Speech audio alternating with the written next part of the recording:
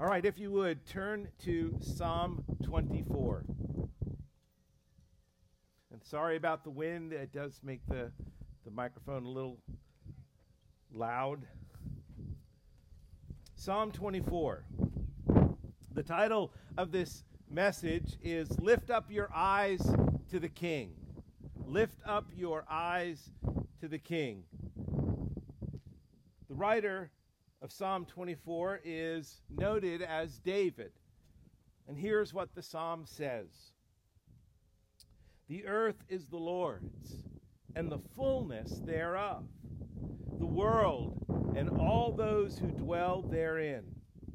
For he has founded it upon the seas, and established it upon the rivers.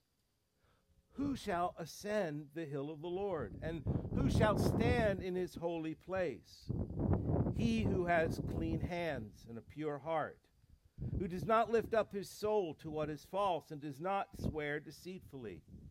He will receive blessing from the Lord, and righteousness from the God of his salvation. Such is the generation of those who seek him, who seek the face of the God of Jacob. Lift up your heads, O gates, and be lifted up, O ancient doors, that the King of glory may come in.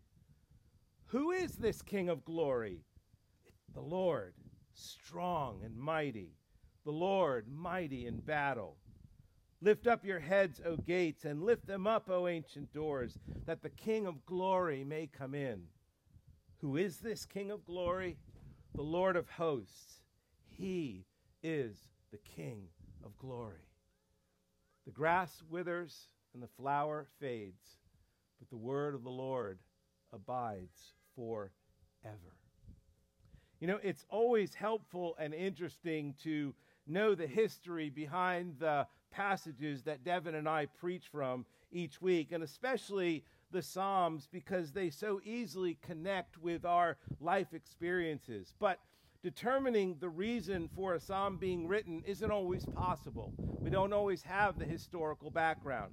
Psalm 24 is such a psalm. Commentators have speculated on some of the reasons of its historical background.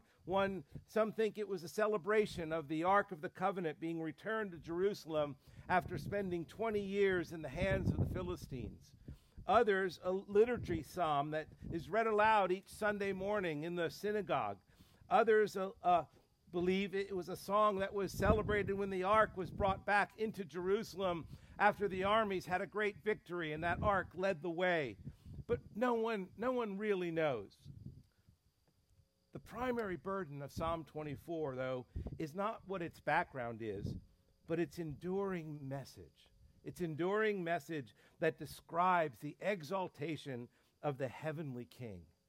It is a psalm that David paints, in vivid detail who this heavenly King is, what he expects of us, and what he has done for us.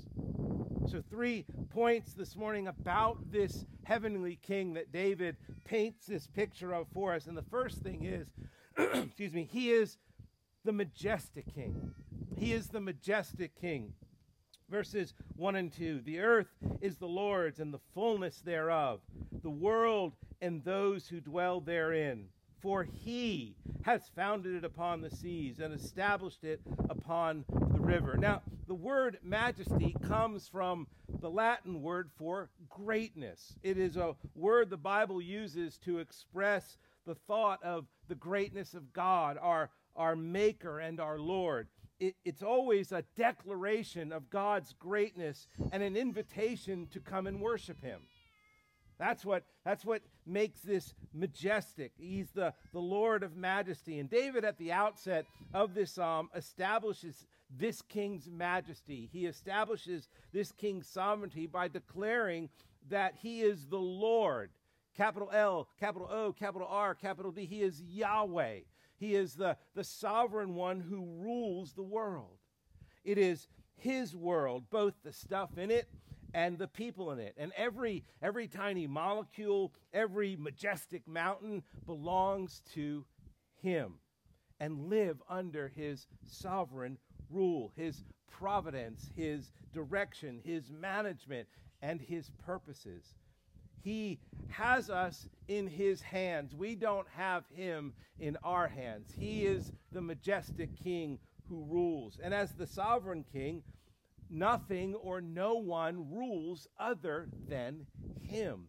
All man-made gods in this world are nothing to him but worthless idols that have no power to rule, no power to create. But he does. That's what David lets us know. He does. Everything that fills the earth, the mountains, the rivers, the oceans, the bugs, the humidity, the people, the viruses, the dictators, the terrorists, governments, all belong to him and all live under his sovereign rule. And even as this great, majestic king is high above, he's just established in the heavens, he is also, David lets us know in verse 2, he is near us. Not only does he rule the world and all those therein, he also has established. It says, for he has founded this world upon the seas and established it upon the rivers. Now, what is David trying to communicate to us there? The majestic king is personal. But unlike us, and in here in Psalm 24, it tells us why, though, he is so great. The earth is his. The earth is his simply because he created the earth. The earth is his because he was the designer of the earth. The earth is his because he created all things. The earth is his, and David says here, an interesting thought, he says he founded it upon the seas. Out of nothing, God created everything. And here, David says, in that creation, he builds it or founds it upon the seas. Now, that's a bit of a puzzling statement to me. I don't know if that's a puzzling statement to you, but it is to me, because why would God lay a foundation of the world on the seas? I mean, how can a foundation on water ever be stable? Think about that for a moment. I mean, if you understand the instability of water, you get why it's puzzling. As I've told you numbers of times before, I get seasick just standing on a dock looking at water. And for some inexplicable reason, I keep agreeing to go sailing or boating, and I suffer for it every time. Going many years ago, Meryl and I went sailing with a friend of her parents. We were dating, and the first time I went home to Marilyn's house for dinner, her mom served me macaroni and cheese. Now, y'all know that I don't eat cheese. Cheese is killing America, and I don't eat cheese. But I ate the entire plate full of cheese because I was seeking a girl. And when her mom and dad said, you should go out on the boat on the Chesapeake Bay, go sailing with this guy, well, it was with Marilyn, and so I agreed. It was a day that had no wind, nothing like this. It was a day that was cold and rainy, and the boat just swayed and rocked and yawed and stood in place for hours. There was nothing stable under my feet, and there was nothing stable in my stomach by the time we had done that trip. That is what it is like here. That the oceans, the rivers, the water is not stable. And in Scripture, the seas typically represent chaos. So when we read that the world is founded upon the seas, it makes no sense until we recognize who founded it. Until we recognize that the chaotic nature of the world that we live in is the chaotic nature, and this instability is because of sin. But David knows that it's the Lord who has laid the foundation of the world. He has sunk the foundations deep, deep below the seas, and nothing in this world can move without God moving it. Nothing in this world cannot move because God has set it in its place. His majesty, his greatness, it is not just limited to his creative power. It's his sustaining power as well. He also sustains the world. He keeps our chaotic, unstable world going by the same power with which he created it. His spoken word, his presence, they're the stable foundation. And that's why, even if it says it's founded upon the seas, we know, as David goes on, for he has founded it upon the seas and established it upon the rivers. Now, in 24:2, the word established is literally, it's a present tense verb, meaning God continues to hold up the world. God continues to keep it established by holding all things together. So chaos creates great inner turmoil for all of us, and causes many of us to suffer from overtones of anxiety. There's just this banner at times of anxiety over us because of what we perceive as an unstable world and a chaotic world.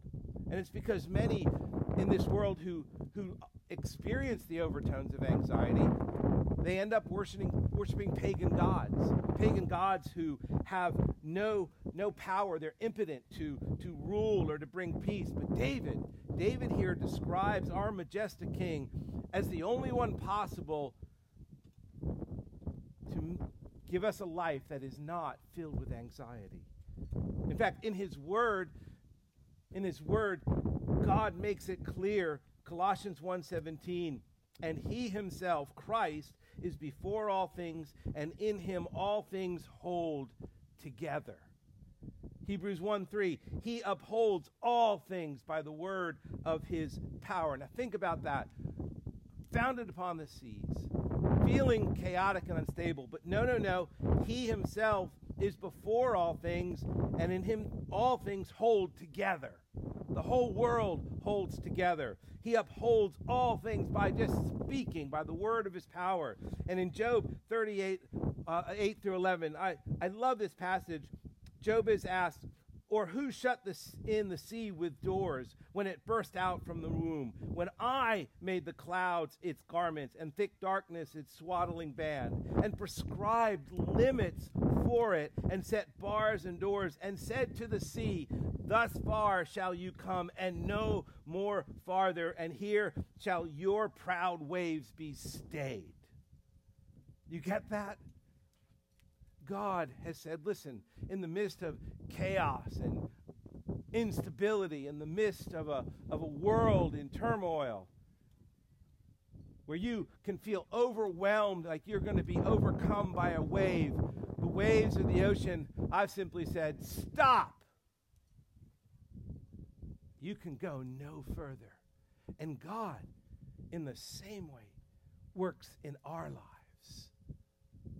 He watches over our lives in the same way. So how can we avoid overtones of anxiety? We do it by reminding ourselves that the world isn't spinning out of control. It is not spinning out of control, but is held securely in nail-scarred hands. Held securely by the majestic King. Now, it doesn't mean that there won't be earthquakes or hurricanes or floods or terrorism, but it does mean the King in his majestic power sets boundaries. And more importantly, keeps his promise that the world and all who dwell in it will never cease because he continues speaking. Genesis 8:22, there is this promise from God. The promise is of God's faithful sustaining grace.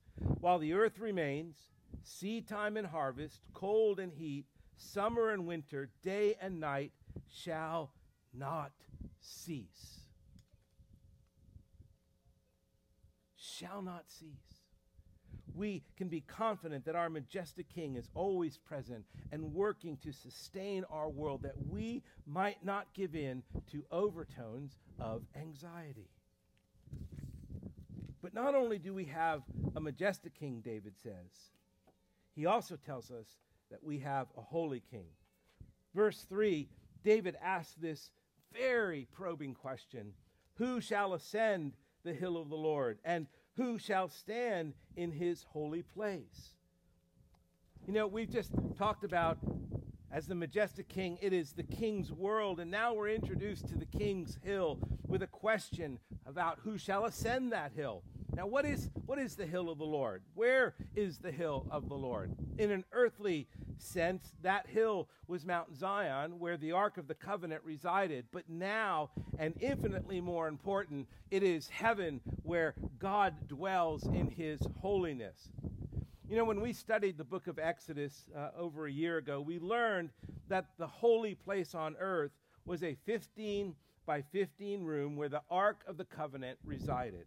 That ark had a pure gold cover with 2 golden cherubim on each end with their wings spread over the ark. And that space between the cherubim, that where the cover was, the mercy seat of God, that's where the holy presence of God dwelled. In all the earth, only one man, the high priest, could enter into that sanctuary, into that place, that holy place, one time a year to make atonement for the sins of the people. But even before he could enter, he had to be cleansed by a blood sacrifice. Listen, God's holiness is never something to be trifled with. You remember in 2 Samuel 6, you remember the story of Uzzah. The ark was being brought back from the Philistines, and it was on a cart, and one of the oxen stumbled, and the ark started to tilt, and Uzzah just naturally put out his hand and touched the ark to steady it, and he died immediately. Assuming that he was capable of touching the holiness of God. The holiness of God is something never to be trifled with. Now, for God's people in Exodus and up until the coming of Christ, this 15 by 15 room, this holy of holies, this most holy place, this sanctuary represented a place of both delight and despair. Their delight was the knowledge that sin could be atoned for, and where the majestic king could be approached, where the holy king could be approached. At least in theory, it was a delight because the reality of their sin made it impossible for anyone to enter other than the high priest. And for anyone to ascend Mount Zion, to enter the most holy place, was in reality an impossibility unless you wanted to die. No one could approach God. No one could atone for their own sins. And David writes here, who shall ascend the hill of the Lord, and who shall stand in his holy place? And he says in verse 4, he answers the question, he who has clean hands and a pure heart, who does not lift up his soul to what is false, and does not swear deceitfully. It is centuries later, David knows the tragic reality still exists, that no one can enter the holy place.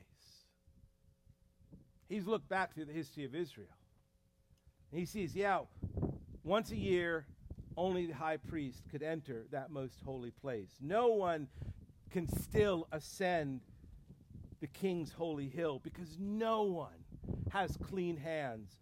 No one has a pure heart. All have lifted their souls to falsehood. All have spoken deceitfully. David recognizes humanity's plight. He recognizes mankind's sin, the depth of their sin. It is the human condition that has plagued all of us since the garden. Here we go. Listen, how different a time it was in the garden when Adam and Eve could approach God, could walk with God.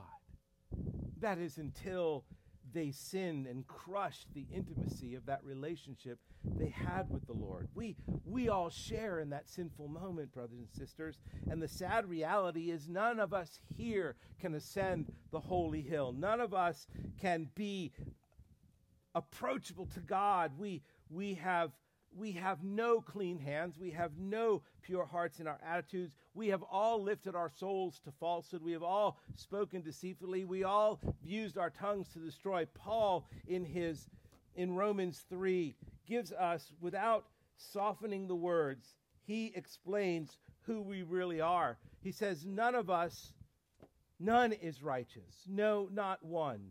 No one understands. No one seeks God. All have turned aside. Together they've become worthless. No one does good, not even one. Their throat is an open grave. They use their tongues to deceive. The venom of asps is under their lips. Their mouth is full of curses and bitterness. Their feet are swift to shed blood. In their paths are ruin and misery. And the way of peace they have not known. There is no fear of God before their eyes. Brothers and sisters, that's us. None of us can ascend his holy hill. That holy hill, the King's holy hill, is where God dwells in heaven in all his holiness and all his glory. Jesus told his disciples in Luke 18, if you remember just a few weeks ago, we talked about Luke 18 and 19. A rich man wants to enter heaven, but he is not willing to follow God and give all to the Lord. And Jesus makes the statement, it's easier for a camel to go through the eye of a needle than it is for a rich man to enter the kingdom of heaven. And his disciples just astonished that, well, if a rich guy can't enter heaven, nobody can. And they say to Jesus, well, then who can enter heaven? And Jesus says, well, with man it's impossible, but with God all things are possible. Who can ascend God's holy hill? This psalm is not just a poem and a song, but it's also a prophetic proclamation of hope. Who can ascend the hill of the Lord? Only one. Jesus Christ, who ironically clothed himself in filthy human flesh so that by his incarnation and his sinless life and his sacrificial death, he could take upon his own body our sin, our evil, our wickedness, our hatred towards God, and die in our place as our atoning sacrifice. That he would shed his blood that we might be cleansed, that we might be forgiven and reconciled to the Father. He became filthy so that we might become holy, so that we could ascend the hill of the Lord, that we could answer that question, who can ascend the hill of the Lord? Brothers and sisters, we can ascend the hill of the Lord because Christ has gone before us. Christ has declared us righteous. We can never wash our hands enough. We can never cleanse our hearts or purify our hearts enough. Only the cleansing blood of Christ could do that. That old hymn, there is a fountain filled with blood drawn from Emmanuel's veins. Sinners plunge beneath the flood and lose all their guilty stains. That's who can ascend the hill of the Lord. That's who's allowed to enter into God's holy throne room. If we are to ascend the hill of the Lord, we are first needing to be cleansed of all of our guilty stains. That through Christ, that can happen, who continually provides grace to us to be holy as he is holy. And what is so remarkable is that we can be holy. And we can follow in his steps. And we can make our way up that holy hill. Listen, if we trust in Christ for our salvation, we receive blessings from him. Verse 5, he will receive blessing from the Lord and righteousness from the God of his salvation. Such is the generation of those who seek him, who seek the face of the God of Jacob. This majestic king, this holy king, this creator has made himself approachable through the work of his son, Jesus Christ. This is something that David knows he can worship. The creature can approach the creator. But David doesn't stop there.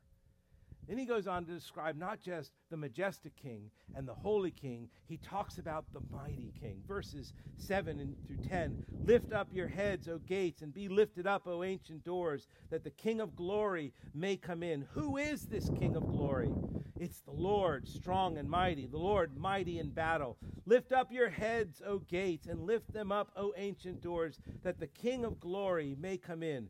Who is this King of glory? The Lord of hosts. He is the King of glory. You know, in Matthew 21, 1 through 11, Jesus enters Jerusalem for his final time prior to his crucifixion. He comes walking in on a donkey, and as he comes into the city, crowds are around him, waving palm branches and shouting, Hosanna to the highest, Hosanna, honoring Jesus as he comes in. And just a few days later, that same crowd is shouting, crucify him.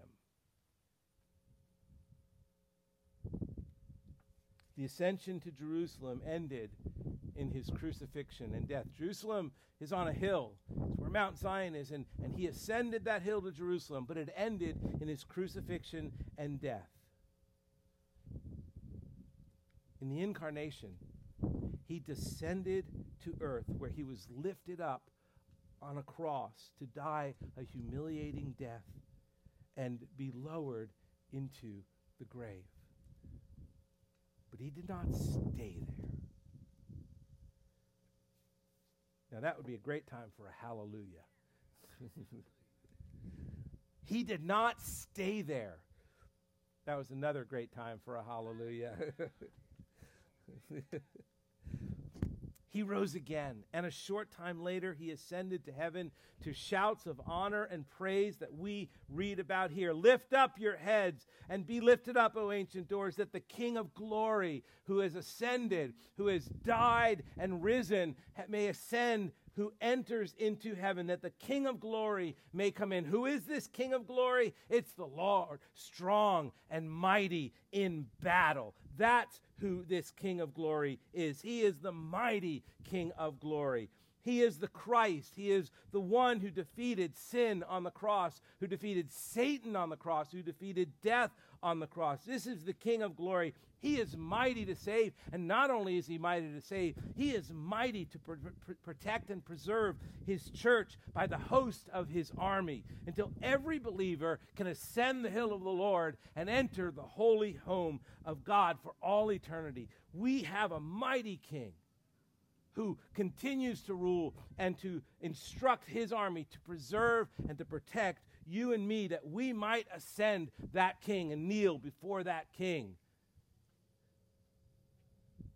In Pilgrim's Progress, at the very end, towards the very end of Bunyan's story, Christian's wife, Christiana, and her children, they're making their way to the celestial city, led by their guide, Mr. Greatheart, who is protecting them. At one point, they come upon a man who has a drawn sword, and that man is called Mr. Valiant for Truth. He is bloody, and his sword is bloody, and he had just come through a 3-hour battle with Mr. Wildhead, Mr. Inconsiderate, and Mr. Pragmatic, who was wanting to keep Christiana and her children from entering the celestial city. And they were determined to kill Mr. Braveheart, and they were determined to kill Christiana and her children. But Mr. Valiant for Truth wins the battle. Now, this scene exists.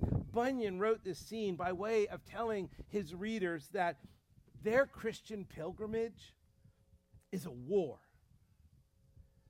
Your Christian pilgrimage is a war. It is a battle. It is a life of combat and conflict. It is a life that is where you're going to get bloodied from time to time. And you're going to get beaten up from time to time. For our battle is not against flesh and blood. It's a spiritual battle.